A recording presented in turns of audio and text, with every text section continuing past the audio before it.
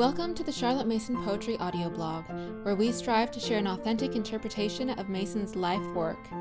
We thank you for joining us and hope you enjoy the program. Hello, this is Antonella Greco, and we're doing something new for this episode of the Charlotte Mason Poetry podcast. For the first time ever, we have the whole Charlotte Mason Poetry team here for a roundtable discussion. So I'm here with Tessa Keith, Rochelle Baburina, and Art Middlecoff. We've just finished our series of Parents Review articles that touch on the upper forms and give food for thought for parents and teachers about a Charlotte Mason education for high schoolers. We wanted to take some time to share our reflections on those articles and other articles we have on the upper forms, as well as talk about our personal experiences with homeschooling through high school. Let's start with you, Rochelle. Did any of the Parents Review articles in our series stand out to you? Well, right away, the first article, I believe it was the first article we ran, but it was by the Reverend Costley White. There was a 3-part series. It was the PNEU and Public Examinations by Reverend Costley White. And then the second part was the Parents Union School and the Cambridge School Certificate by Elsie Kitching. And then it concluded with the Parents Union School Leaving Certificate by Charlotte Mason herself. And it really kind of answers the same questions that we deal with today. Is a Charlotte Mason education going to be enough? And what about these ACTs or standardized tests or SATs, and in England, the GCSEs? So I think that really resonated with me, probably because I'd read a lot of what Charlotte Mason had said and Elsie Kitching, just based on my own kind of trying to have my children prepared if they chose to go on to higher education. And I think it was just really nice to hear because I think there's a myth that H. Costley White was called in to dispel, and that is that they're against the entrance, the public examinations. But he says the truth is that the PNEU recognizes the necessity for these public examinations. He quotes Charlotte Mason quite a bit, but he also points out that while they recognize the necessity, they don't believe that these exams should tell the teacher what she should teach or what the student should be learning. So those were separate, distinct things. Did you think, so we had those three together, Rochelle, did you think that Charlotte Mason's remarks on the leaving certificate, did you find those to be more or less consistent with what Costley White and Elsie Kitching were saying later? Yes, I think that Charlotte Mason definitely was dealing with the times. She was trying to get the leaving certificate recognized instead of having to take the Cambridge School Certificate examination. But at that time, I don't know if you call it politically in the academic world, they were trying to narrow down which examinations they would take, say the SAT or the ACT. So had they maybe applied earlier, perhaps their leaving certificate, which is their exams, they would have to sit for their final exams, but that encompassed what we would call their high school learning. But it was too late. They were actually, they were trying to get rid of exams that they would accept rather than widen that scope. But I like to see that Charlotte Mason, she wasn't, she didn't have her head in the sand. Mm-hmm. She was very much in touch with what was going on, what needed to be known. And, she felt strongly that the girls could, because at this point, this was usually girls in Forms 5 and Form 6, but they could take the programs and then the final 6 months, or in a different way, they could be studying for their matriculation exams as well. So I guess we're talking a little bit about two different things, but we also have the same things in a different way in the States. We have our state requirements for graduation, and then we also have SATs, ACTs, following the pandemic, it's changed a bit. Not every university requires one of those standardized tests. For example, my youngest son, he didn't take either of those. Instead, he took something called AccuPlace that shows that he is ready for college level work in different subjects. How about you, Tessa? Did any of the parents review articles in this series stand out to you? I really appreciated the Parents Union School work in a PNEU school. This article by Margaret Rustin, she discusses how people can use this method, Charlotte Mason method, from preschool all the way up to through high school. And having personally been in that season of life where I have children from infants, toddler, preschoolers, all the way up to going into high school, I appreciated the discussion of how people just encouraging and reaffirming that this method works for all stages of life and all stages of their schooling. Yeah, and I think one of the things she also emphasized in that article was that there's a benefit to that continuity, like not switching approach at a certain age or changing philosophy at a certain age, like keeping it the same and not switching it is actually beneficial for the children. And have you seen that with your kids, Tessa, having them kind of stay on a steady stream? Has that been helpful as they've grown older? Definitely, I think so. And I see with some of the younger ones, look and see ahead to the older ones and just kind of know that this is what our family culture is. This is what we're doing. And they kind of know what to look forward to in the upcoming years as they get older. Yes, that makes a lot of sense. And I've seen that with my youngest. I don't have as many kids as you, but my youngest of three, he's kind of seen what his older siblings did and was like anticipating, okay, I know I'm going to do this book at some point. Yeah. It's nice to have that. Then you start to build kind of your own family culture, and your family becomes like a school in itself that goes from, K to 12. What was your favorite article in the series, Art? Well, so my favorite was The Boys Preparatory Schools by Thomas William Snow from 1931. I just loved that article. I liked it because there seemed to be like a refreshing honesty to it. We emphasize with the Charlotte Mason education the love of learning, as we should, and we believe that children naturally have an appetite for knowledge, and that if we educate them in the right way, that appetite for knowledge will increase. So, Thomas Snow, he was speaking in front of a PNEU audience, and at one point in his talk, which we have in this article, he said, I'm afraid I may be accused of uttering heresies. And because he basically, gave kind of a little bit more of an honest perspective that maybe we don't always want to hear, because we're afraid we're going to be heretical relative to Charlotte Mason if we admit that maybe not every child is going to love every single lesson that we teach them. And especially, with boys, and seeing kind of the difference between my daughter and how she reacted to certain things and versus my two sons. And, Thomas Snow, he asked this question.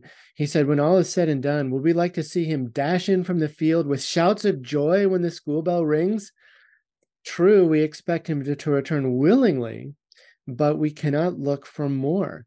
But once we have him inside the classroom, there ought to be present a quiet atmosphere of keenness and enjoyment. And I think that's like if you're a parent of boys, expecting them to have shouts of joy when it's time for lessons, maybe that's a little unrealistic, but it is realistic to have this attitude of keenness and enjoyment. And then he says also that like not every type of subject is going to be interesting for everyone. So he talks about grammar, Latin, French, and math as the ones that are going to be for many kids less enjoyable. He said the average boy can hardly be said to enjoy these for themselves. Now, I don't quite agree with that, because I've seen, one of my sons, math is his favorite subject, and he likes grammar. But I think the point here is that there's going to be certain things that some of your kids just won't like. And I think that's okay. Like, I just like it that I felt like Thomas Snow is sort of giving us permission to accept that and maybe even to acknowledge that with our children. And he talks about pointing things in a different light. Like maybe your kids just love history and love literature because the stories are exciting, but maybe they don't like, the Latin grammar or the quadratic equation. And he talks about a particular way to talk about it with boys. And he said, let the boy feel that in mastering Latin grammar, sentence construction, quadratic equations, or Pythagoras, he is forging a weapon that will stand him in good stead. Its immediate use being to enable him to carve his way up to the school and into the next, with the possibility of a university career. It'll go into making him an exact man, and that as he grows old, the weapon, he may cast it aside, or it may become a weapon which will be a pleasure for him to use during the rest of his life. And so that there's again, as a father of boys, and knowing that sometimes the challenge, the appeal, sometimes young men like to be challenged, and to know, hey, you're doing something that's not easy. And if you take on this challenge, and if you overcome this challenge, it's like you're forging a weapon that will be useful to you, maybe not for the rest of your life, but for part of your life. And there are moments when we sit down, and my 15-year-old, who's the one I have at home now, he'll sit down say, well, I'll just use Latin as an example. He'll sit down and say, Dad, I don't like Latin. And so instead of like thinking, oh my goodness, what am I doing wrong? Where's the love of learning? Or tell him that he's wrong. I say, that's okay. You don't have to like it. But we're going to do it, and you're good at it. And, and let's just move on to the next challenge. And so I just found that was very helpful. And I think when I hear from parents who are kind of frustrated about not seeing this love of learning, I would point them to this article. And he also talks about, kind of preparing.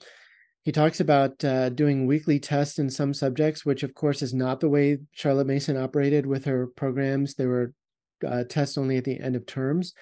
But I think that there are times when, inserting certain things that will prepare them for, if they are planning to go on to college or higher education, doing some things in high school at home to prepare them for that can be good, so that they have a less jarring experience when they move on to a more academic world. So I thought Thomas Snow did a good job bringing that out as well. So I just, I'm super excited about that article. I loved it, particularly from the perspective of a man teaching his sons.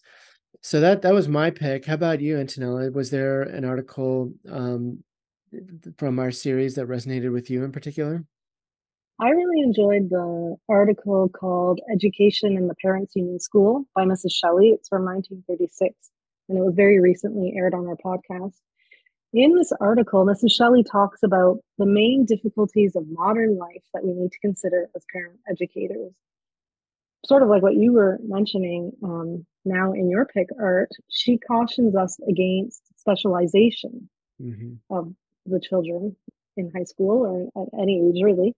And she encourages us that with the width and breadth of the Mason method, these children-born persons are able to encounter their loves, their passions, the things that give them life. She encourages us that our children should use their talents for the good of the community. And she emphasizes that we want them to have an abundant life, both as children and later as adults. One of our followers made a comment on our website regarding this article, and I quote, "This is the most concise, inspiring, and relevant article on a living book's CM philosophy approach through high school. I wish I had the capacity to say all of these things myself. I will be sharing. I don't think I could say it better myself than our friend did here.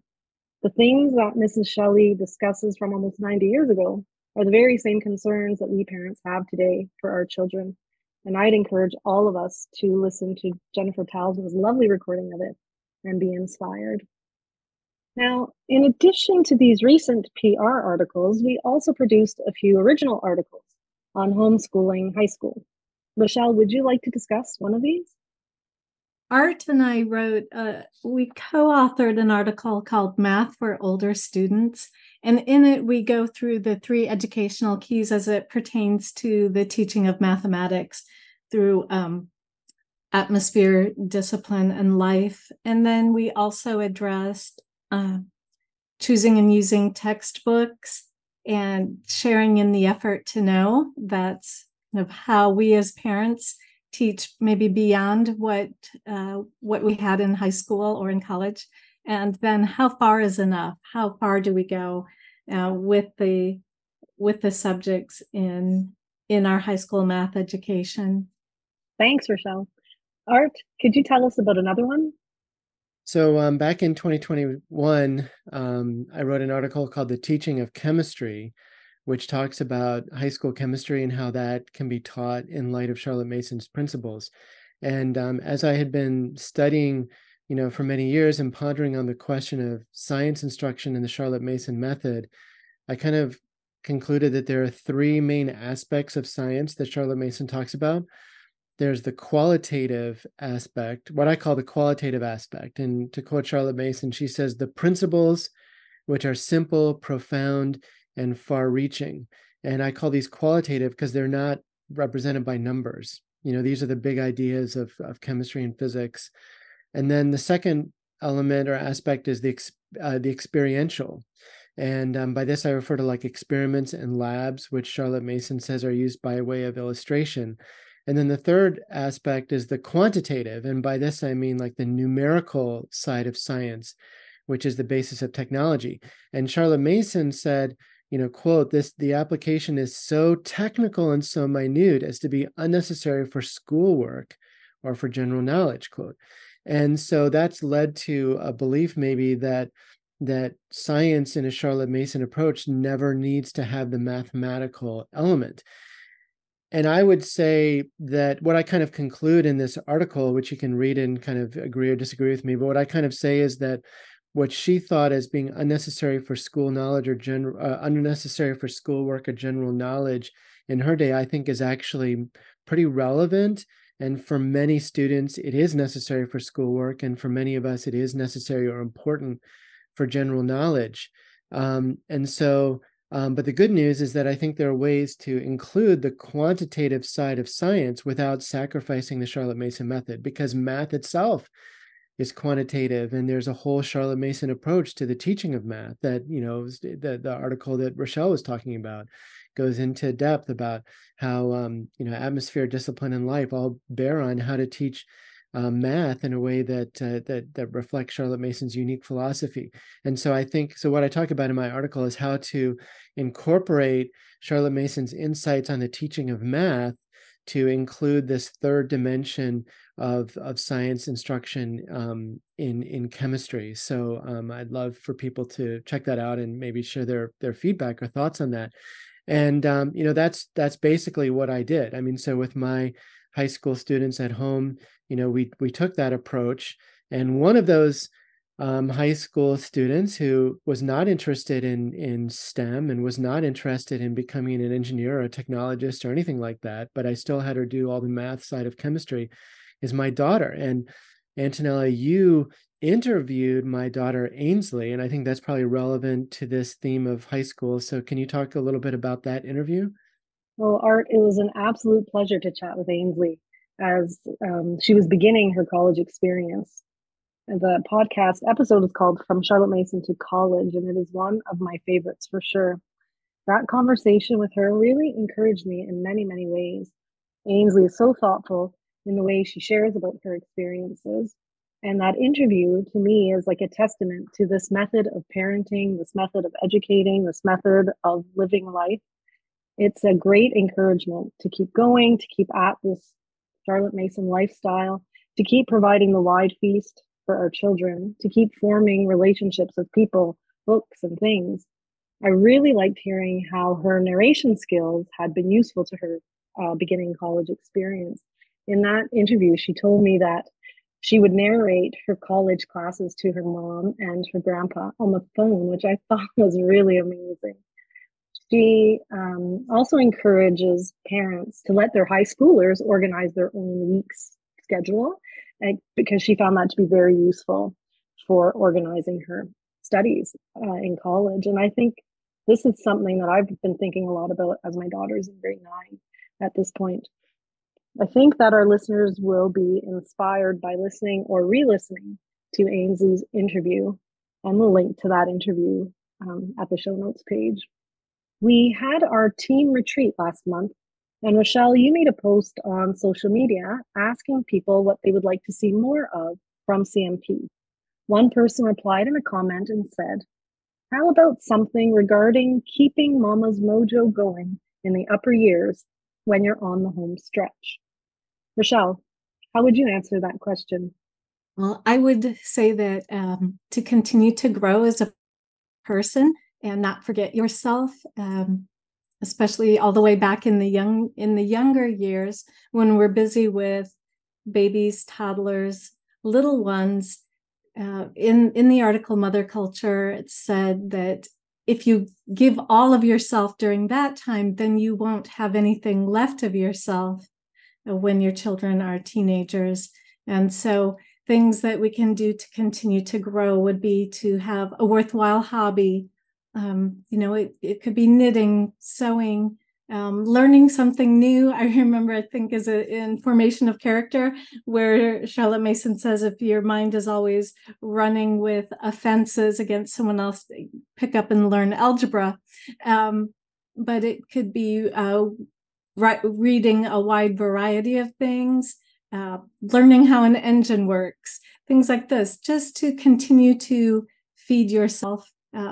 If you continue to feed yourself all the way through, even if it's just, minutes a day, hopefully 30 minutes of the 24 hours in a day you could find, but I think that is definitely key to not expending yourself and wearing yourself out fully by the time your kids are in high school.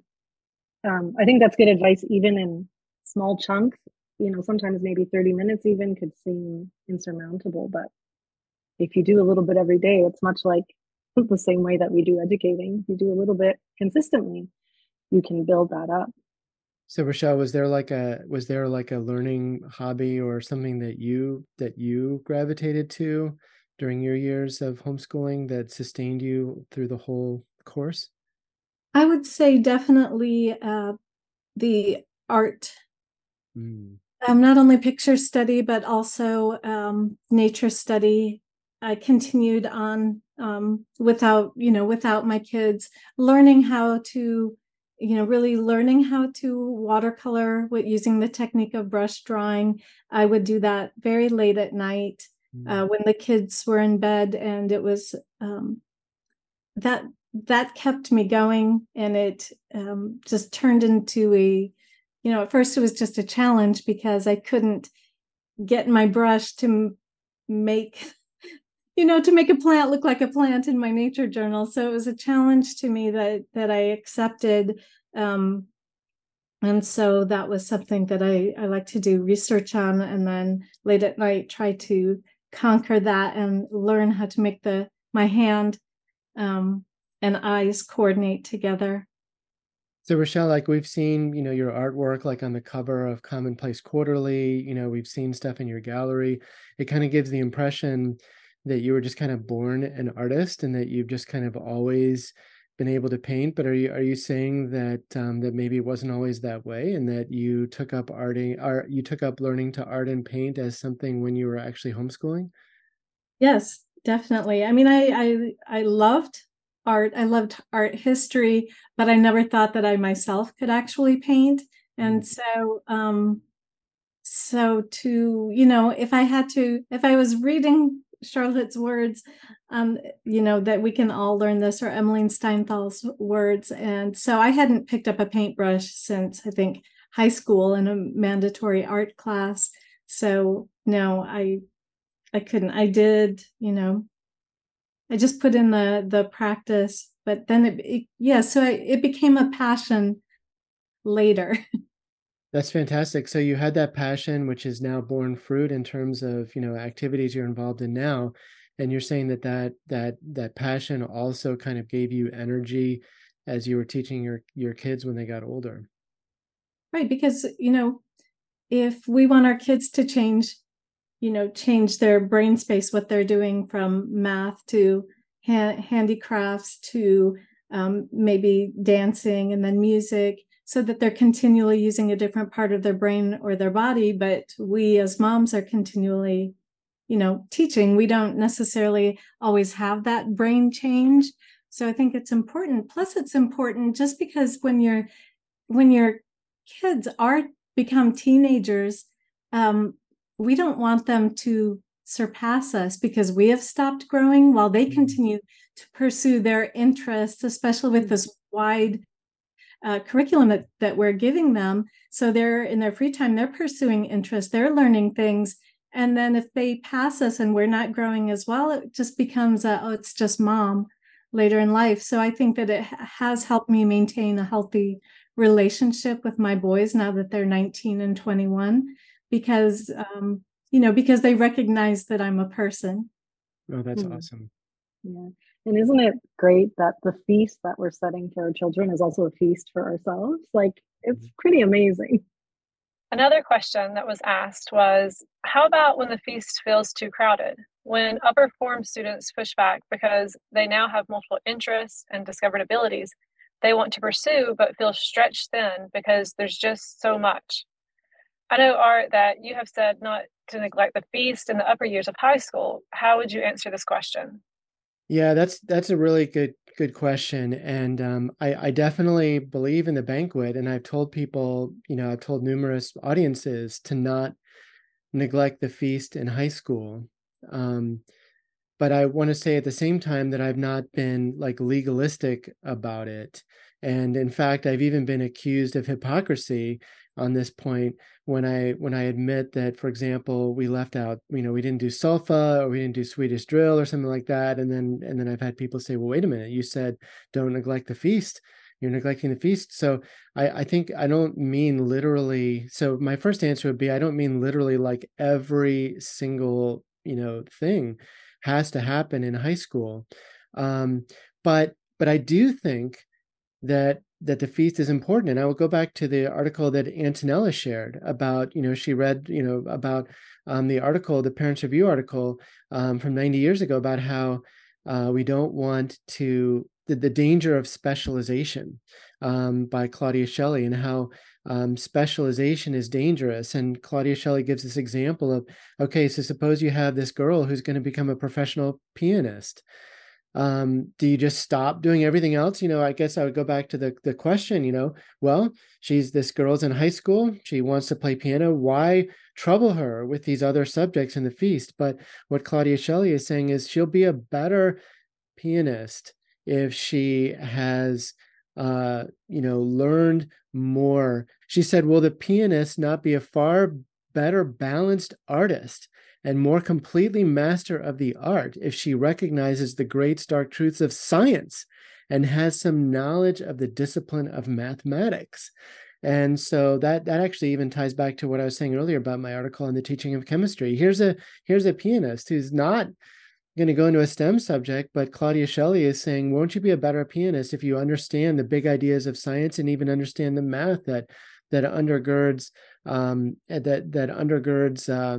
music itself? And then, the other thing she talked about is she said, Claudia Shelley in her article, she said that, sometimes you don't get to do in life the thing that you actually want. So something you may think your vocation. So this pianist, maybe she thought that she was going to be a concert pianist and that was going to be her career, but maybe it didn't work out for her. And so sometimes you end up, that the sad truth is sometimes in life, we end up in jobs or having an occupation that's not what we really set out to do or wanted to do. And so what Claudia Shelley says is the foundation of the feast in these years, including the high school years, is important to give a rich contact with many interesting aspects of life so that this person can be, so that when your young person grows up and is in the real world, can be sustained with these multiplicity of interests, even if their job is not as interesting to them, or even if they are stuck with chores and things that they don't find super fulfilling. But if they have a rich connection and interest in poetry and literature and math and science and languages and so on, it will give them a greater fullness in life. So I would kind of encourage this questioner to look at what Shelley talks about in her article, and to think about the importance of using these very valuable high school years to form relationships. Charlotte Mason talks about the difference between interests and relationships. Interests can be passing, they can come and go, but education is a science of relations or relationships, meaning form a relationship with history, with language, with art, with music, with science. And it's a relationship that you have for life, that you continue to develop and take part in, and it continues to enrich you for the years to come. Now, Rochelle and Art, both of you have graduated two of your children from homeschool high school, and you both used the Charlotte Mason method for all those years. Besides these two particular questions, I'd love to hear about some of your experiences homeschooling high school in general. Could you go first, Rochelle? Sure. So, well, piggybacking on what Art had said, I am really glad that we did not drop off, even in in busy times. We kept our composer study, we kept our learning about artists, we kept reading poetry, and we kept going out in nature. And that we couldn't have foreseen some of the things in life that we have gone through, but those things have sustained my boys. And even now that they're at university, and they're working at the same time, they know if they're overwhelmed that they can take a walk in the woods, that type of a thing. And then the other experience I would say would be because my youngest is dyslexic, and Charlotte Mason education, some people think of it as just literature based, but it's much more than that. And the ability to take things like language arts at my son's pace, I didn't have to change to a separate philosophy or something like this. And he became a fluent reader because of many of the aspects of this holistic education. And so I think that those are probably just some things that you don't have to change. You don't have to change your methods, maybe just change your pace. And that could be even going faster for if your student is great in math, you don't want to hold him back either. So Rochelle, how did your relationship with your boys evolve when they reached the high school years?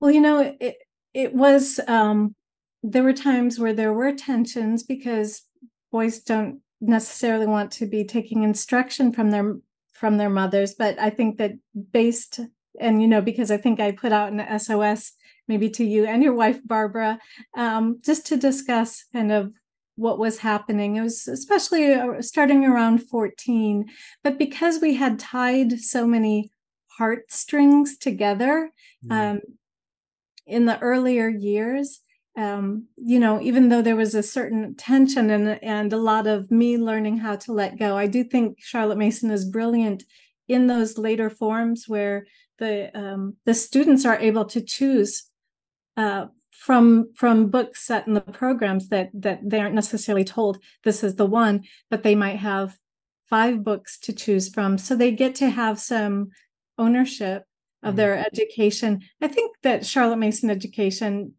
students definitely have ownership of it, but this is like an extra level of ownership, right? Because they're doing their own work, but the ability to choose.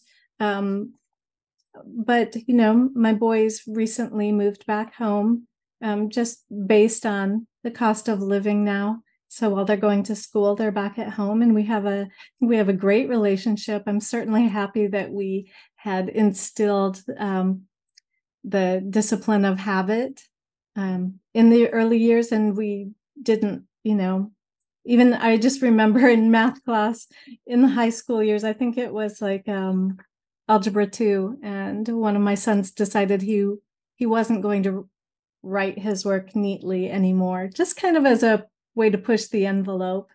And I didn't allow him to get away with that, though it probably could have been easier at the time. I didn't allow it, and I think that so in the long run, that helped because he maintained his respect for me, and slipshod habits, weren't allowed to come in, and that's definitely helping him now in life. That's great. Thanks, Rochelle. And Art, having taken two of your children through homeschool, high school, what experiences would you like to share with us? So Rochelle, mentioned that sometimes there can be a tension between boys and mom at about the age of 14, 15, 16. So that definitely happened with our firstborn. And he's not maybe a naturally docile boy. And so when it came to the transition into high school, he was not really responding to Barbara, my wife Barbara's authority as the school teacher. And so Barbara, came to me and said, what are we going to do? And so at the time, I made one of the hardest decisions of my life, really, I had to decide, do I, I've been such a proponent of homeschooling, but do we say, well, we are homeschooling up into high school, now we stop? Or do I ask Barbara to do something that she doesn't feel like she can do or feel joyful in? Or what are my choices? And so I decided that I would do my son's high school in the evenings. I was working full time. And I said, well, I'll come home from work and we'll do, there's 4 hours in the evening. We've got the weekends. I will just homeschool outside after my job. And I remember making that decision and going to a Charlotte Mason conference and sitting with a group of dads. And we were talking about what we were doing. And I said, well, starting next year, I'm going to be the primary homeschooler for my son. I'm going to teach him high school. And I was embarrassed to say it because I felt like I might as well have been sitting with those guys and said, well, next year I'm going to climb Mount Everest.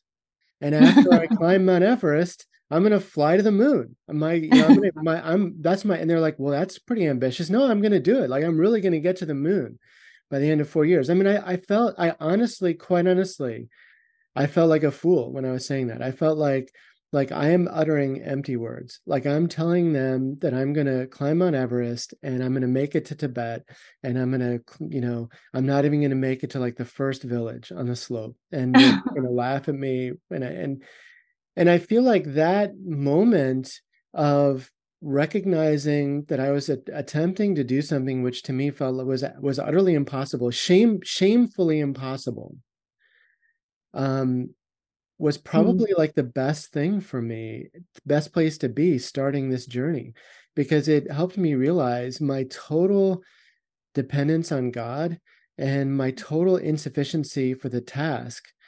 And that I just needed to have the audacity to do something ridiculous, that I had all the odds were stacked against me to failure. And I think that, I'm glad that I stepped out to do something that was so impossible. And I didn't know these subjects. I had forgotten, the higher level math. I didn't know the chemistry. I mean, I took it in high school, but I'd forgotten it all.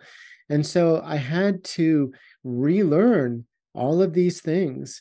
And I didn't have time to just do it all up front. Like, I couldn't just take a summer out and just, redo high school and relearn every subject. I had to learn it like at the same time, literally at the same time. And so we were learning together. We learned physics together. We learned science together. We learned math together. And I just had to admit that I was on the same level. I was not, I didn't have all the answers.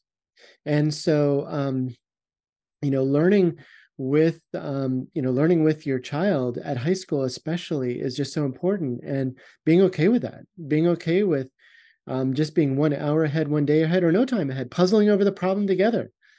We have an article by a Mrs. Brown, a Parents Review article, who shares her experience of being a homeschool teacher and how there were moments when she couldn't answer the questions that her kids had about math. And so they went and answered them together, and it was part of the joy of learning together as a family. So I guess,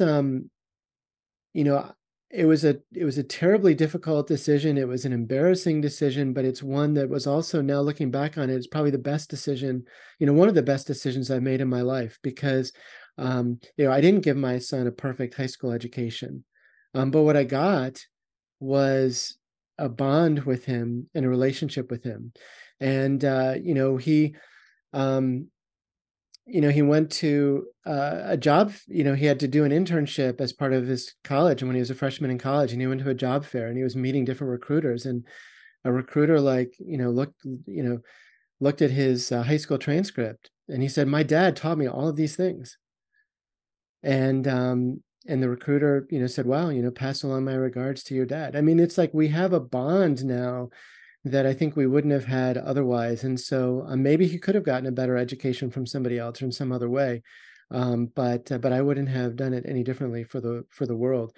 I mean, there were things that were mistakes that I made. I mean, I think that I neglected the feast. I mean, I was so concerned about trying to get him ready for college, and I was so strapped for time, and I was struggling. And so I cut a lot of corners, and I regret cutting those corners. And so, when my daughter got to high school, I learned from those experiences. There's an interesting, in the very, very first volume of the Parents Review, there's a really interesting letter from a mother, and she's writes this letter asking for guidance. And she's saying, she said, she's asking the Parents Review readers and editors to tell her basically how to teach her kids. And she says, quote, "This would very much help many a young mother who has to buy her experience at the cost of many failures through ignorance." And that's my story. That's my story as like a homeschool dad, is I had to buy my experience at the cost of many failures through ignorance. But the nice thing about it is that then my daughter came along, and I had now learned some things. And so I was able to do some things differently. And so I made sure that we kept up with nature study, and my daughter loves nature study, and being in college, she's loved to go out in nature and go on walks and things like that. So I was able to correct that. And now, with my 15-year-old, he loves composer study, music appreciation. He's learning so much now from picture study and from Shakespeare, and he's learning so much from his Book of Centuries. And it's like, if you stop those things, like we start, it's like we can start so idealistic, and we can love picture study with our little kids, and we can love nature study with our little kids. And then something happens, they reach 14, and then it's like, okay, we're just going to put all that in a box, and we're going to pack it up and put it away. But actually, the real fruit starts to emerge in those later years, and all of those early years of picture study to start to open up with real deep appreciation of art and music in those very high school years. So to drop it, to abandon it, is so tragic, because it's ending the journey when it could really start bringing the deepest value to your kids and your family. So I've learned from those experiences, and I'm doing things different now. And I do a couple other notes. I mean, I will say that, preparing, in addition to the whole feast, I think it's important to prepare your kids with skills for college and life. My daughter's very first time walking into a public school building was to take the ACT.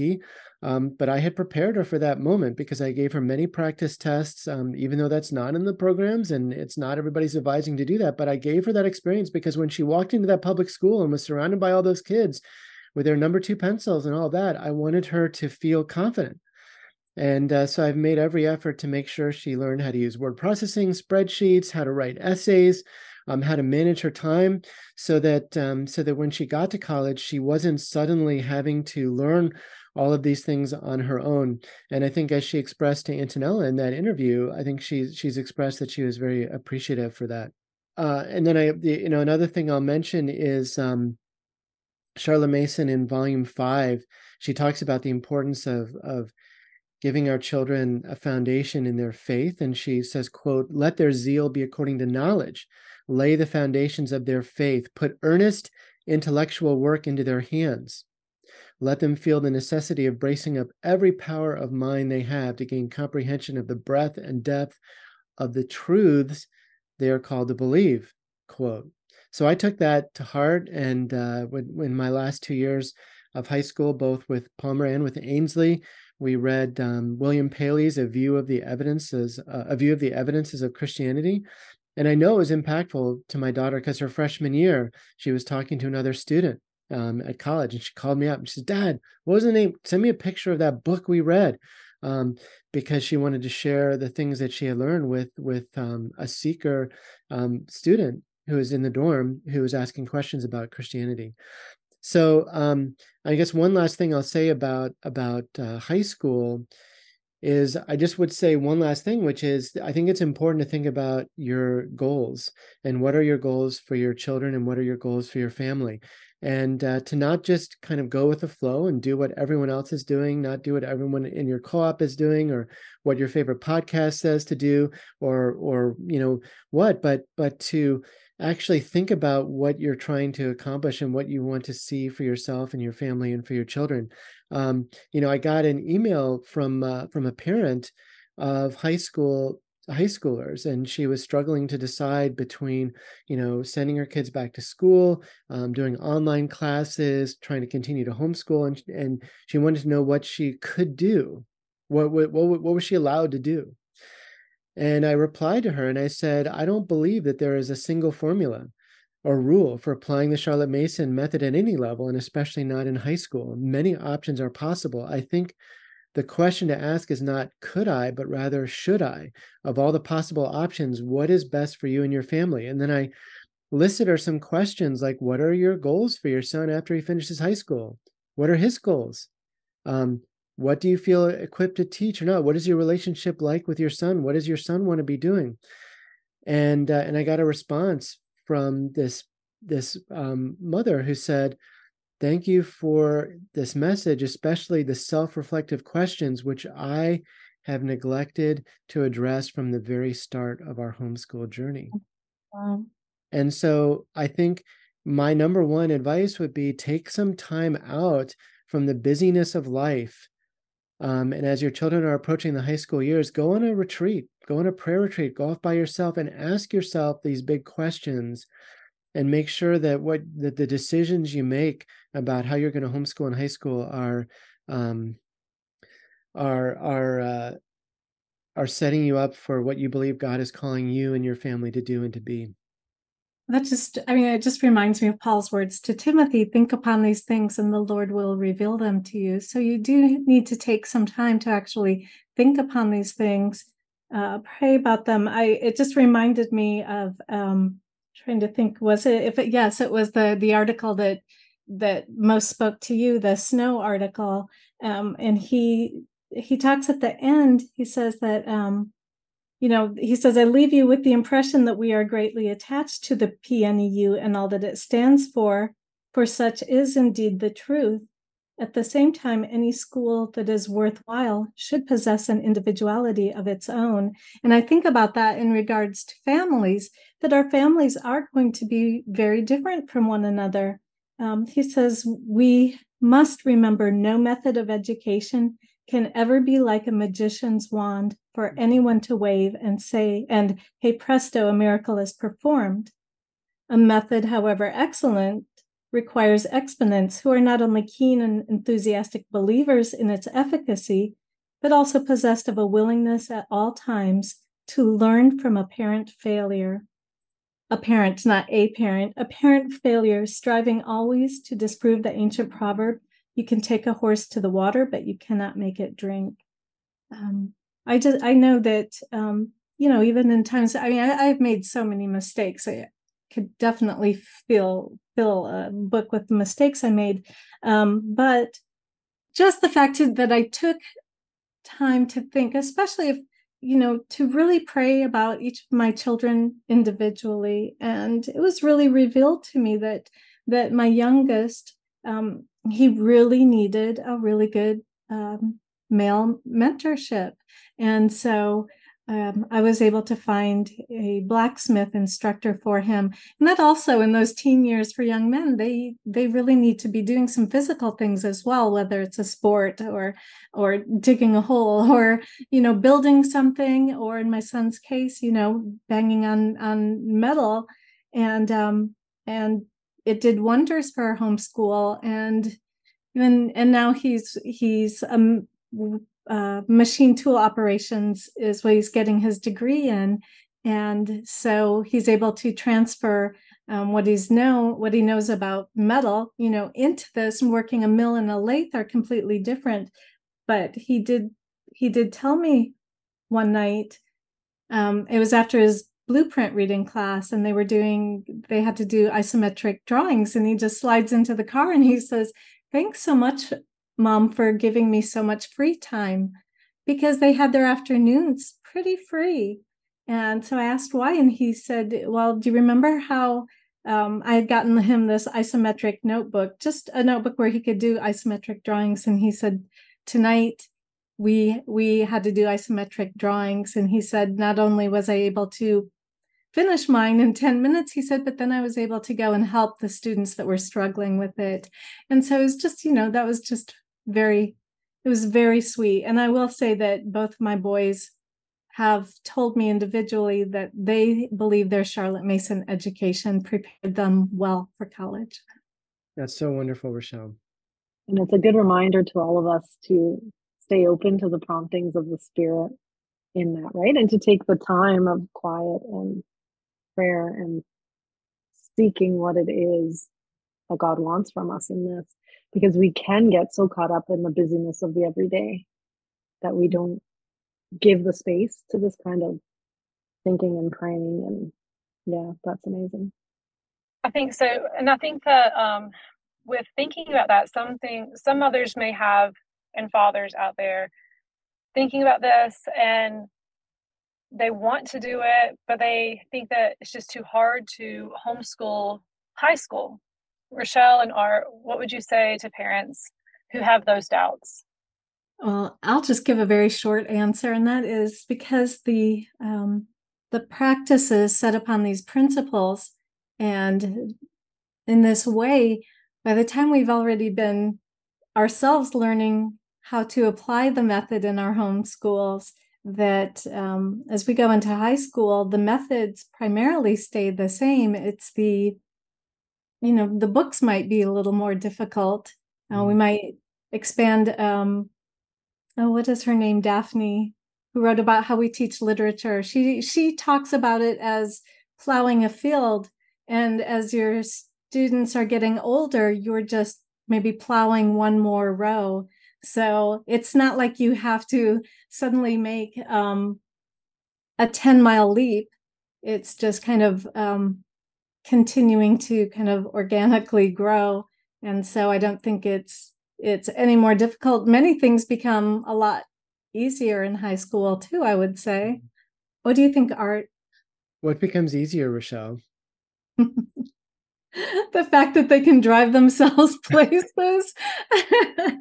That's one of the things. There's a certain amount of maturity is coming, and the ability to work not always independently. Hear me right? Like I don't think that math is ever an independent, quote unquote, independent subject that you just hand them the book and make them hole away for 4 hours up in their room. But the fact, but as you are, as you are their teacher guide, they are able to work independently. They are able to, I think what Ainsley pointed out was giving them the ability to have control of their schedule. Those things are quite nice. I think that's a really good point, Rochelle. And I think, I mentioned I when I contemplated teaching my firstborn through high school, terror is probably the best word I could use to describe how I felt about it. I mean, I remember we moved about that time, and in the neighborhood, this neighbor, asked what we were doing for school, and I said, "Well, I'm we're homeschooling our high schooler," and this person just she looked at me like I was kind of throwing my kids away, like I was just surrendering their future. And I mean, it just spoke, her look and her words just spoke to all of my insecurities, and it was terrifying. But when it came, after going through that journey, when it came to my daughter, I didn't have the same fears, because I think, Rochelle, you're right. I think I had seen the resourcefulness of a high schooler and how they do much of their own work and how they take responsibility for their learning. And so the challenges were still there, and it was still difficult, and it still took an enormous amount of time. But I wasn't plagued with that fear. And I think that start approaching high school as a homeschooler, I think it's easy for all of us to feel that fear. For me, it was the terror of like, how can I do this on top of all my other responsibilities? I think that, for someone in a different situation, it could be a different kind of fear of saying, the world giving a message saying, you as a mom or you as a dad, you're not worthy. You don't have the certification. You don't have the skills or whatever. And having the courage in faith to stand against that message of the world, which says you can't do it, but to trust in the provision of God, the provision of the Holy Spirit, the gifts that He's given you as a parent, the special insight He's given you as a parent, and the capability that is given your children, your young person who is born a person and who has all the capacities of personhood and all the talents and abilities and hunger for knowledge. You have incredible resources with you.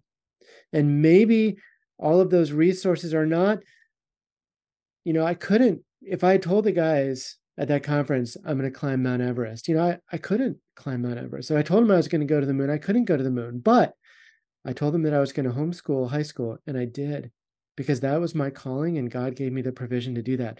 So with the resources that you have, maybe you won't go to the moon. Maybe you won't take your kids to the top of Mount Everest. But what you can do is you can fulfill the calling that God has on your life and their life, and He will give you the resources to accomplish that. So that would be the encouragement that I would offer. All right, well, thank you, everybody. I hope this is the first time we've had a discussion like this with all the members of our team, kind of getting together and talking about our lives and the articles that we've been publishing. And I hope this was interesting and helpful for people. I'm sure we all would be interested in feedback from our listeners. So if you thought this format was helpful and there are other topics you'd like to hear us discuss, please let us know. You can reply in a comment on the show notes page, or you can always email me with your feedback. You can email me at art@charlottemasonpoetry.org, or Antonella or Rochelle or Tessa at charlottemasonpoetry.org. And we definitely look forward to hearing from you and hearing other questions or feedback. So thank you, everybody. Thank you. Thanks. If you have enjoyed this episode, please leave us a rating or a review on iTunes. Thank you for listening to the Charlotte Mason Poetry Podcast. We hope you enjoyed the program.